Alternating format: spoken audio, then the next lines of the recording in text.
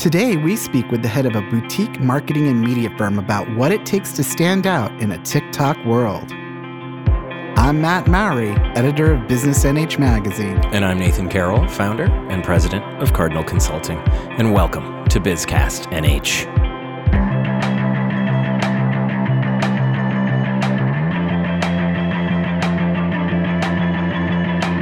Matt. Yes, Nathan. Are you right-brained or left-brained? Do you know? Do you know the differentiation on this? I do. Now, I will start off with the caveat that supposedly science has come out and said that there is no such thing as left and right-brained people. Well, on the other hand, yes. That being said, that would be what a left-brained person would say. They're analytical and methodical, like my lovely wife. Oh. And then there are the people like me who are right-brained and, creative and artistic. At least that's the nice things we say about our tendency to be agents of chaos, but I definitely lean towards the right brain. Okay. So my wife and I balance each other and that very makes well. sense. That makes sense in the work that you do and how you are able to write and tell stories and be creative in that space. So that makes sense. And yet ask anyone who's ever worked with me, my desk is a nightmare. And your desk is a nightmare, and that's okay. There's help for that. It's okay. That's fine. How about you? Yeah. I would say you kind of have a nice balanced brain, that's right? what I was going to say. I think in some spaces I am very, very left brain. Like when in terms of like with my clients and being, talking business and operations and methods and steps and SOPs and all that, I tend to be very like, these are valuable things to have and you should do this. I have seen the left brain in action. You are uber organized, my friend. Right, exactly. And that's that. But at the same time, outlets like this, like I love to be creative with stuff like this and just have a little fun. And yeah, so I think it is definitely kind of middle of the road or situational, and I'm able to kind of turn on one and turn down the other or whatever it is. So serves me well, I guess, for now. But I see some, I see a little bit of the left in you in the sense, not like your desk necessarily, but you are very just in your work with the magazine and how things are structured and how you do, maybe that's just from the years that you've been doing it. It's more I am very lucky to have been surrounded by a lot of left-brain people. So you picked up some habits. And they have corralled me. And so I picked up some good habits from them. and it's come at a cost of their sanity, but I have learned it. I love it. Well, another good rabbit hole here on BizCast, as usual. Our guest this week is Chad Fillion, owner and founder of Lancaster, New Hampshire-based Flume Media. Flume is a full-service creative agency originally founded in 2005. Their team specializes in video production, live streaming, web development, social management, and digital design. Chad's entrenched in his local community, supporting local nonprofits through the Flume business model and creating products and services to help grow local economies. Outside of Flume, Chad is a volunteer, board member, advocate, father, husband, mentor, sponsor, teacher, student, activist, and, as he says, all-around feel-good kind of guy. He's got a few things going on. Chad, welcome. Thank you. Glad to be here. First, I just opened the bag and we'll let the cat out.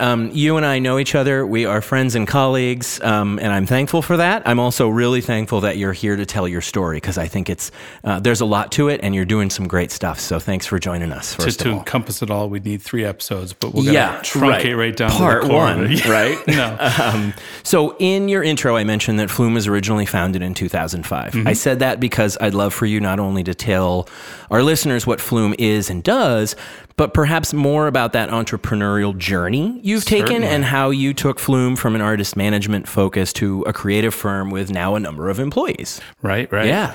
Well, first off, the Flume name was made up, has nothing to do with the Flume Gorge up in northern New Hampshire. Yeah, it's a PH, not an F anyways, is a PH, right? It goes back to the 90s heydays of being in a band in bars in our love for fish and the live jam scene. But cool. It was just a nonsensical word that we threw together, and it was part of the name of the band. All of it's on the site for the history. But in 2005, after coming back from college, I landed back in the Seacoast, and I realized that there was this desire, that left-brained part of me wanted to handle the management and the marketing and assisting of the local bands. Yeah. And it fed the right side of brain to be able to complete all of these marketing and stuff. And so there was this like growth opportunity for me to really shine with helping these bands and helping them move along, come out of the garage and into the stages of, the Seacoast region in Boston.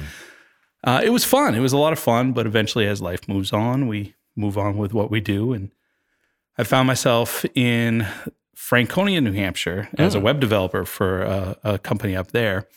And that need, that thirst to start to grow and beyond was still itching at me. So working at a desk at a corporate environment, it just wasn't fulfilling. So as I continued to branch out, I tried new things. I sampled getting into education and helping out with that, but it just, nothing really was fitting. And I needed that thirst for that self-expression. And in 2017, that's when I reestablished Flume as Flume Media, coming out of that Flume Artist Management, but really kind of focusing on that core undergraduate study of video production and really pushing the envelope with that. And that brings us to the current phase of what we're doing here. Yeah. So for the last 5 years, now? Actually, thanks to the pandemic and everything with that, we really expanded quite large on our live streaming. Everybody had nothing to do except watch stuff. And thankfully, we had all the equipment and growth and opportunity to start doing live streaming. So that was a kind of a boon for us. And thankfully, because it filled in where nobody had any money or desire to do anything for web development or product development or any of the marketing. Those that other was done. marketing pieces, yeah. So when you say live streaming, what does that encompass? What kind of stuff are you live streaming? Well, for the live streaming, we've got a lot of band coverage that we've done with the local band, local bar. And we've also done some stuff with the high school sports. So, Chad, I understand that your firm, you've done everything from videotaping, of doing live stream of bands and bars to local high school games and productions, nonprofit meetings. You kind of run the gambit. So I'm curious, what did it take to grow this business in the White Mountains? Because it's not the type of business people automatically relate to that. You hear White Mountains, you think tourism, there's this prejudice against it, but there's actually a rich economy up there. So what did it take to establish yourself and to build the business to where it is today? That's a really good question. We continue to do it today, and that's just hitting the ground and being in front of as many people as we can, oftentimes at a loss to be there to assist and help, covering nonprofits and just saying, okay, well, this is the bare bone price, knowing that we can cover our operations. But it's about putting our name in front of people as often as possible. And we've found the more we've done that to support the community, the more the community just in turn naturally and organically have come back to us to ask for more. There was a lot of opportunities with live streaming. The last thing I ever want to do is capitalize on somebody's loss. That's just heartbreak, But during the pandemic, people couldn't travel to loved ones' funerals. So we had a number of churches that would reach out to us and say, hey, can you assist with this? Can you set up a camera? So rather than bringing a whole staff in, I'd be like, I'll do it myself, a couple $100, just cover costs. Then they know that they've purchased a service. I don't feel like I'm paying that or having them pay out that full price of what a live stream would be. And it provides an opportunity for the families of the loved ones to still see and be a part of where they couldn't. In turn, a lot of churches would try to do live events or live services every Sunday. They didn't have the understanding or the knowledge. So there was 3 or 4 of them that I just donated the time to show up and say, hey, this is how you do it. This is what you need to do. Here's a list of some equipment that you should get to help you out. You should get this camera. It's pretty low end, but it'll do the job. This is how you use Zoom.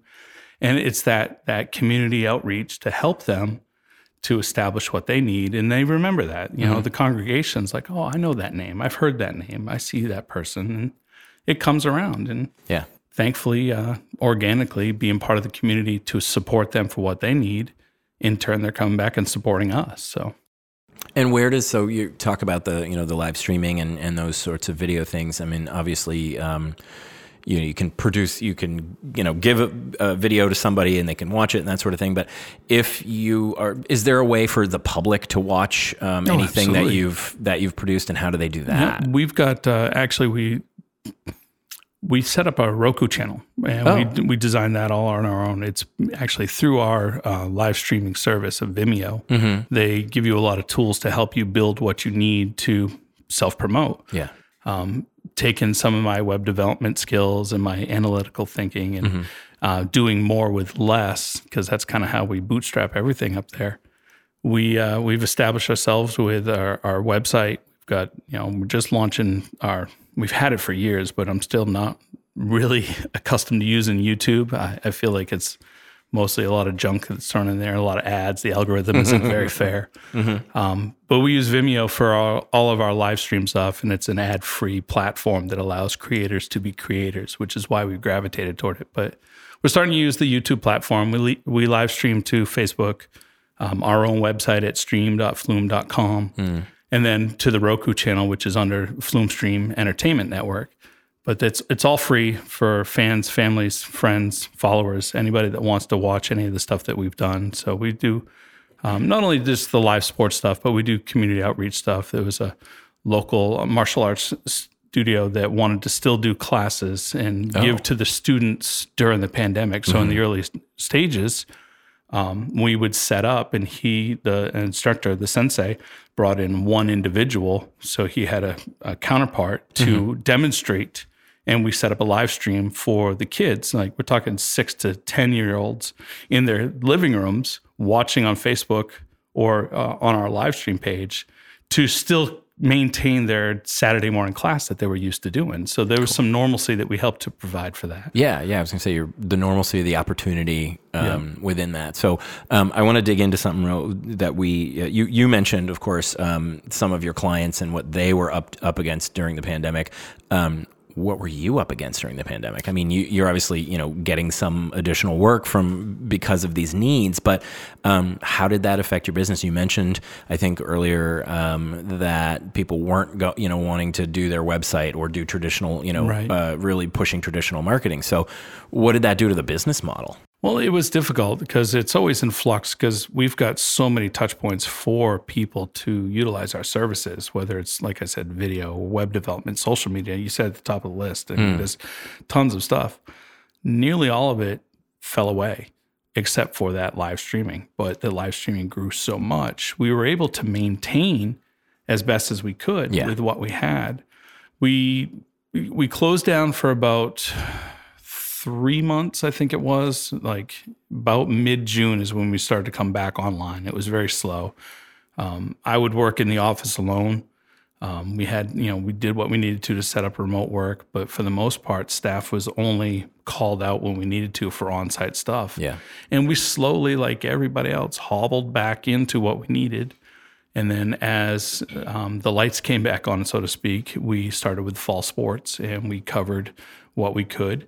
And we did our, soccer season. It was a little bit limited. And then basketball was very difficult because there was only a lot of our opportunities for filming within gymnasiums were truncated because there was only enough space or viable room for one production crew to cover. And a lot of the schools wanted to make sure that every game was covered. So there's a lot of competition in the live sports space. Oh, okay. So there were other companies that were able to come in and basically stake claim, Wild West, and say, this is our school. So we had to kind of be nimble with where we could go. And we were selective and chose what we could, knew the schools well enough that we could choose.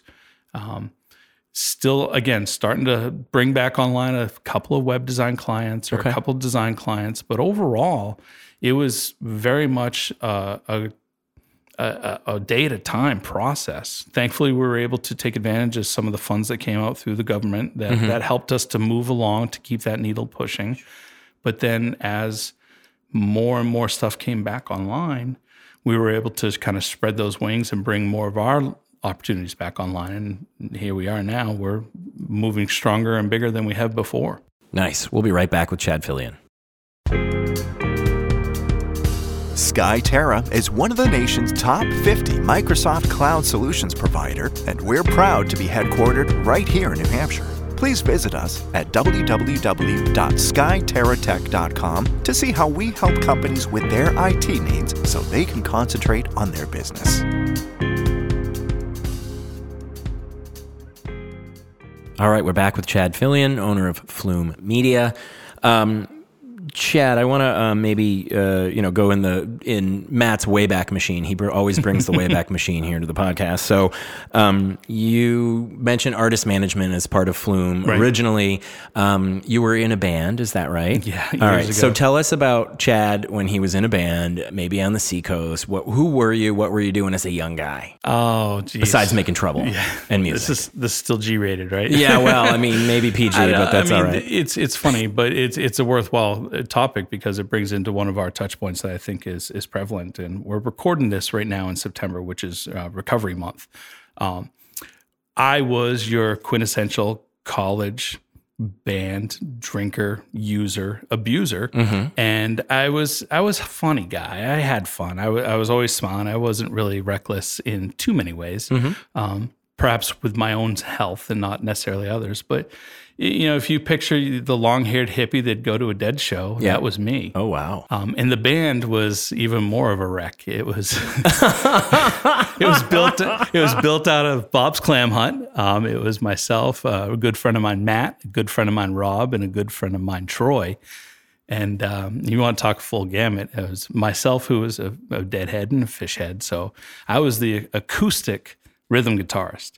And Troy comes from the Dream Theater, a little bit more psychedelic prog rock, and he was our fill-in electric lead guitarist. But Rob really enjoyed the hand drums and the bongos and the percussion, so he added a little reggae element. But the winner of all was the gentleman that would never use the brushes, even though he was told to many a times, was our heavy metal Sepultura rock hammer down drummer, Matt. So we would show up for these open mics, and it was just this mess. But it was fun. We were there. We were creating. We were just being goofballs. We were creating live music. I would write the music and the lyrics. It was just about getting out there and being creative. And the name of the band was Snowboat Flume.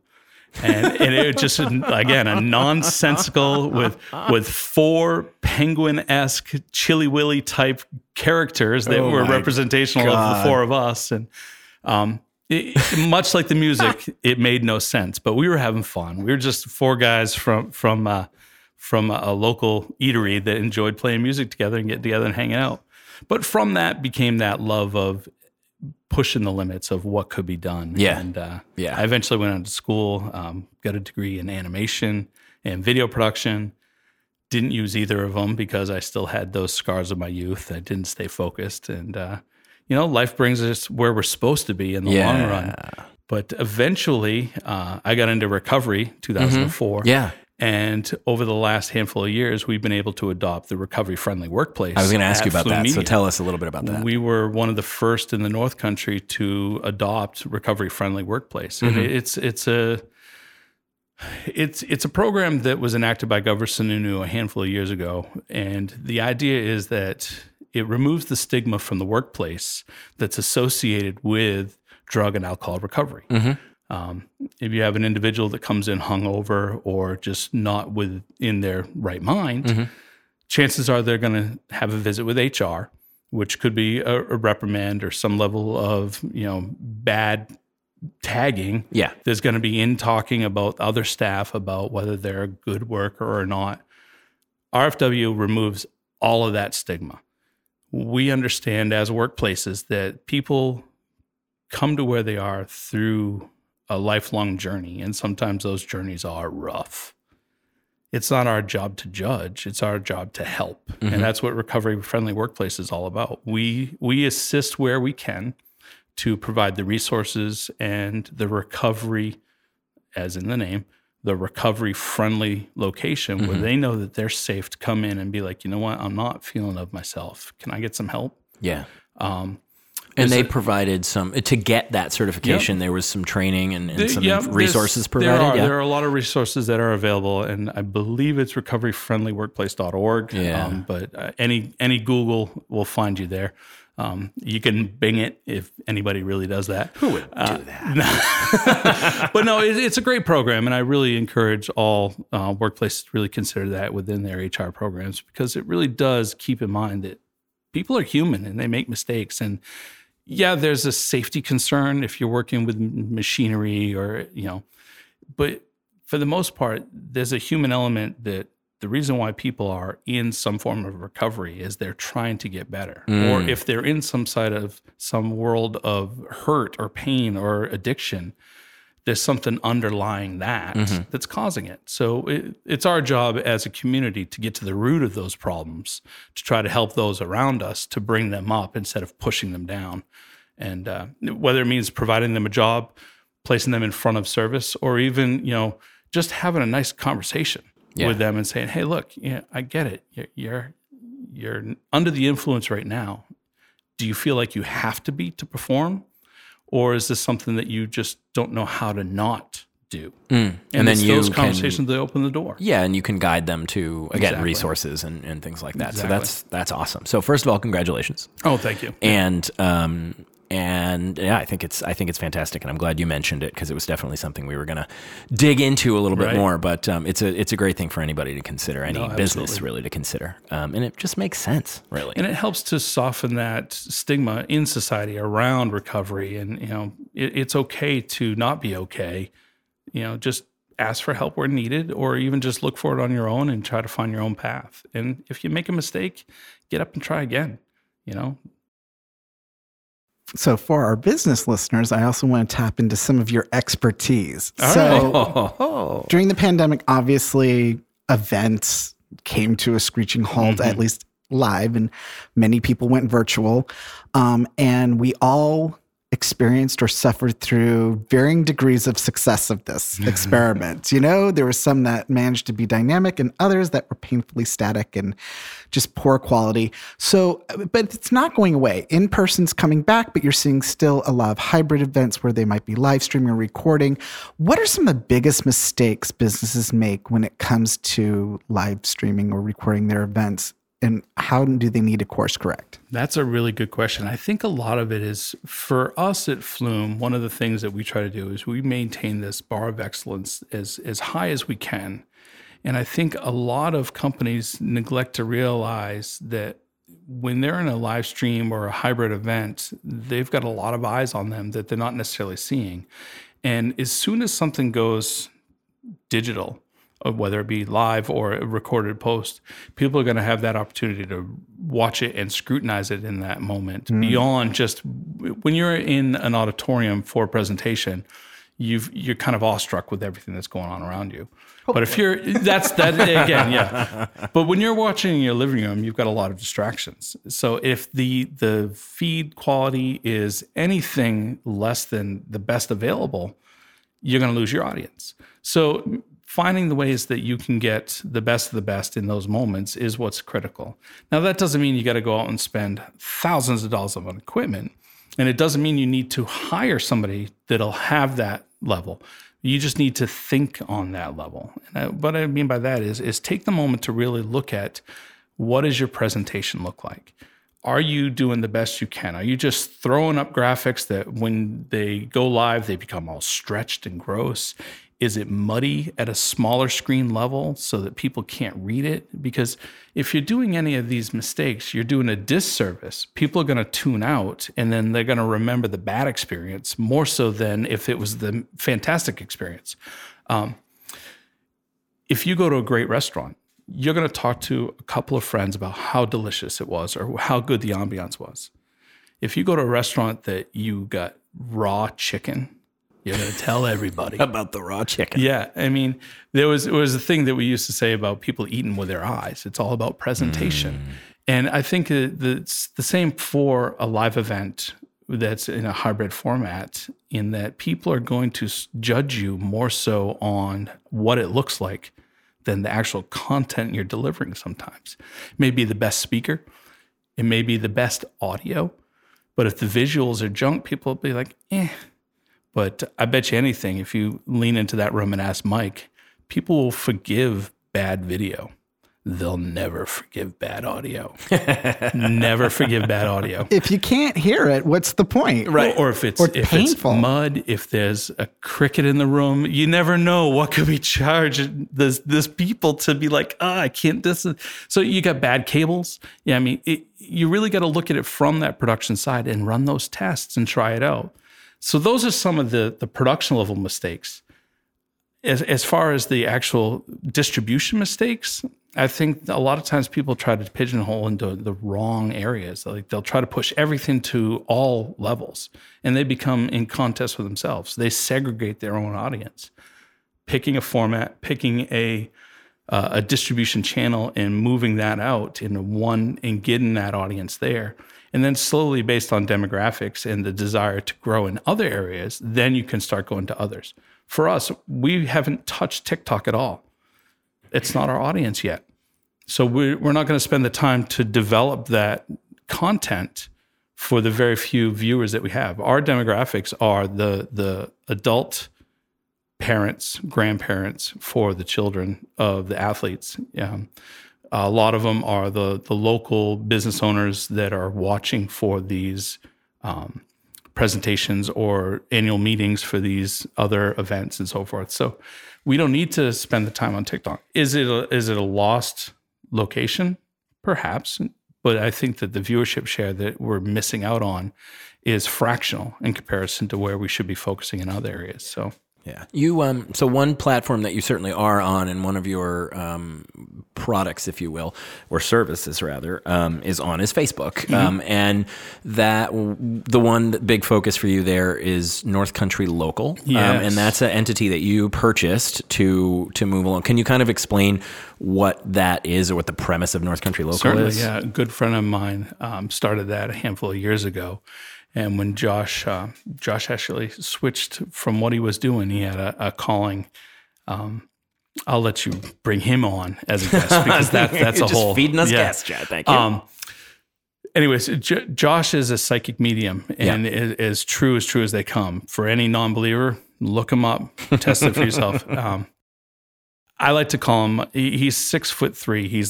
He's a leprechaun. He'll find 2,000 plus 4-leaf clovers in a summer. They pop up out of the ground for him. No lie. Anyways, Josh had a dream. I had talked to him about the idea of him combining his North Country Local with Flume Media and us working together. Mm-hmm. He liked the idea. It never came to fruition, but he reached out to me and said, Chad, I had a dream. My ancestor said I have to sell you North Country Local. We need to talk. Wow. Within 2 or 3 weeks, I had purchased it. Wow.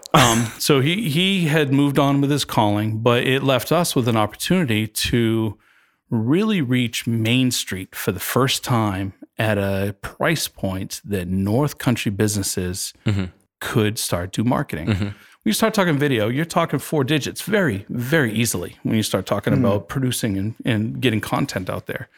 That's a non-starter for a lot of these Main Street companies. That they're boutique shops, that they're open 5 days a week. They're mother's hours. They're trying to do what they can to survive, and they want to market.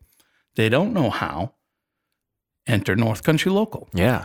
So the way Josh set it up is it's a $50 giveaway to local businesses. And as a Facebook fan or follower, you simply go to North Country Local on Facebook, facebook.com, North Country Local, or the .com site that we have. And you simply leave a comment about whatever we post. So an example, if we put out a post for a pizza place, and the question of the day for that pizza place post, that's the wrong one to do for on radio. Go ahead. The pizza location, I'm going to throw that in there. What's your favorite pizza topping? If Matt enters pineapple, he's automatically entered. Wrong. If you enter in sausage, you're automatically entered. Then we'll do a drawing randomly of everybody that entered, and they'll win a $50 gift certificate to that location.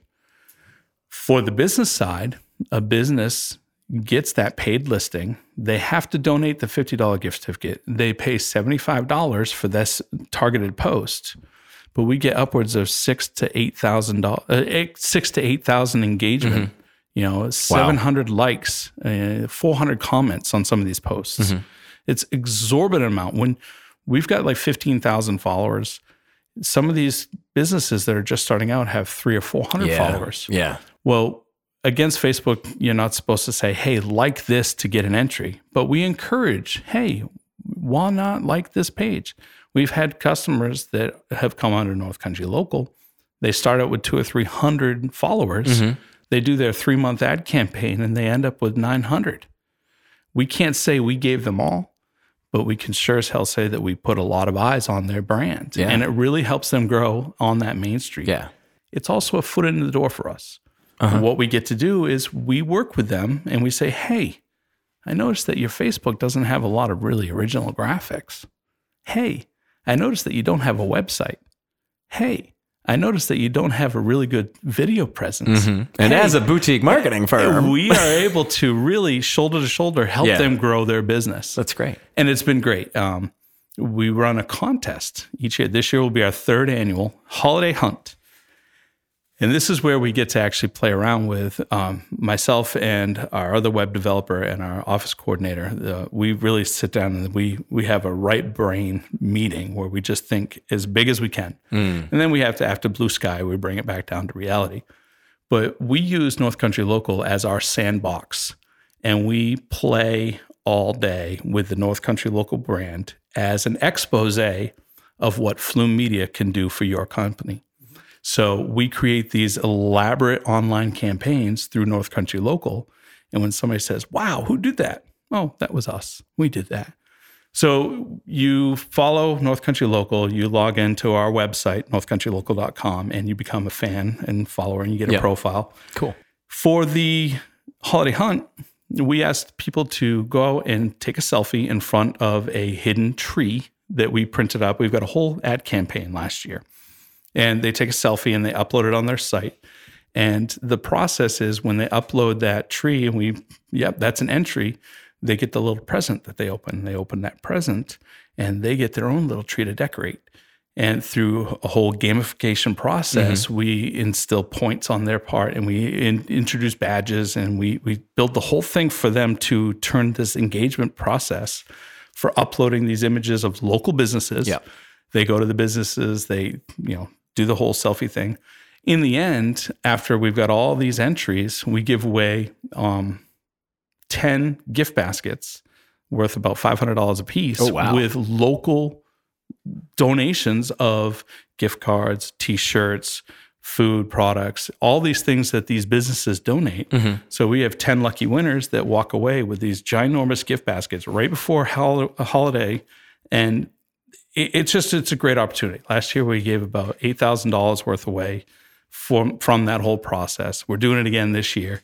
And it's a way for us to market these small businesses and give to the fans. And it's a win-win because it also puts a spotlight on what we're able to do for small businesses.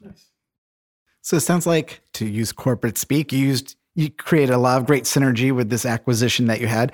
So where do you go to next? What are your plans moving forward for this company and where do you hope to take it?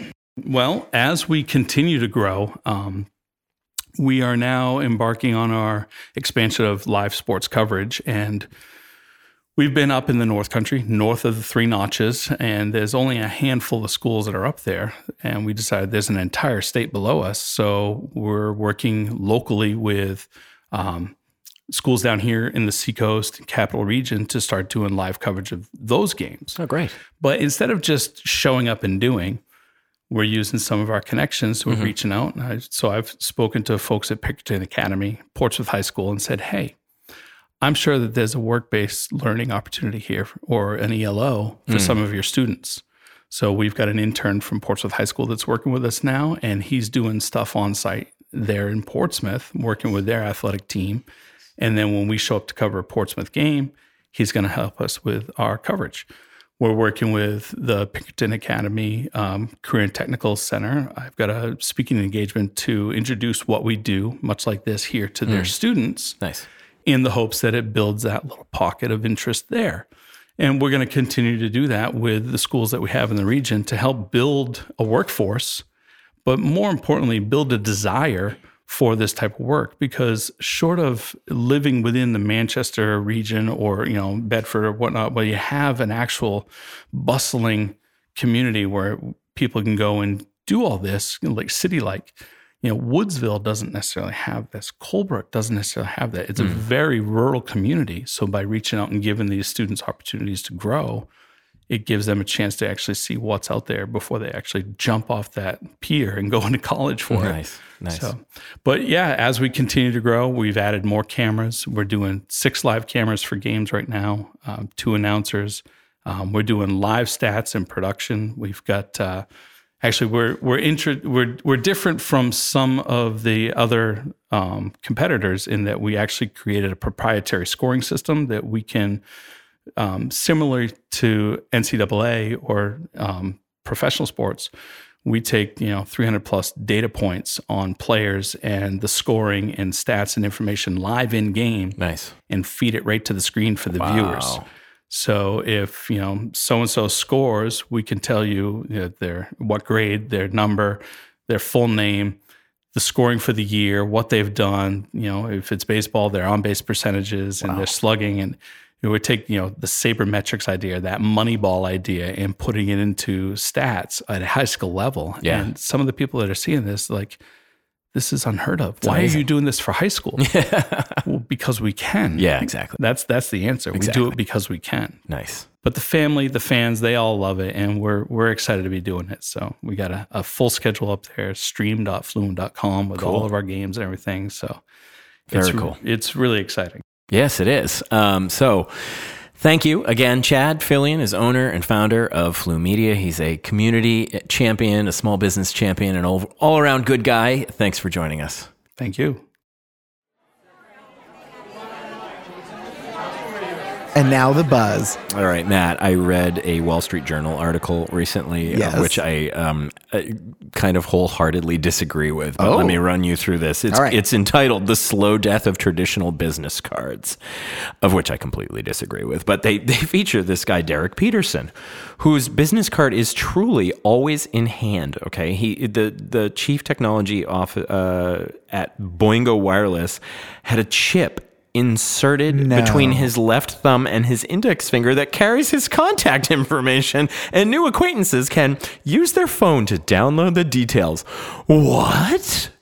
I don't want to be chipped like my dog. No, exactly. No. Oh my God. Not to mention, what happens when something goes wrong with that and you have your old company's contact information on it? Supposedly. So the technology comes from this company called Dangerous Things, which they could have maybe picked a better name for things that are inserted in your body. That might be apropos. It could be. It's a human implant technology company, and they used a syringe.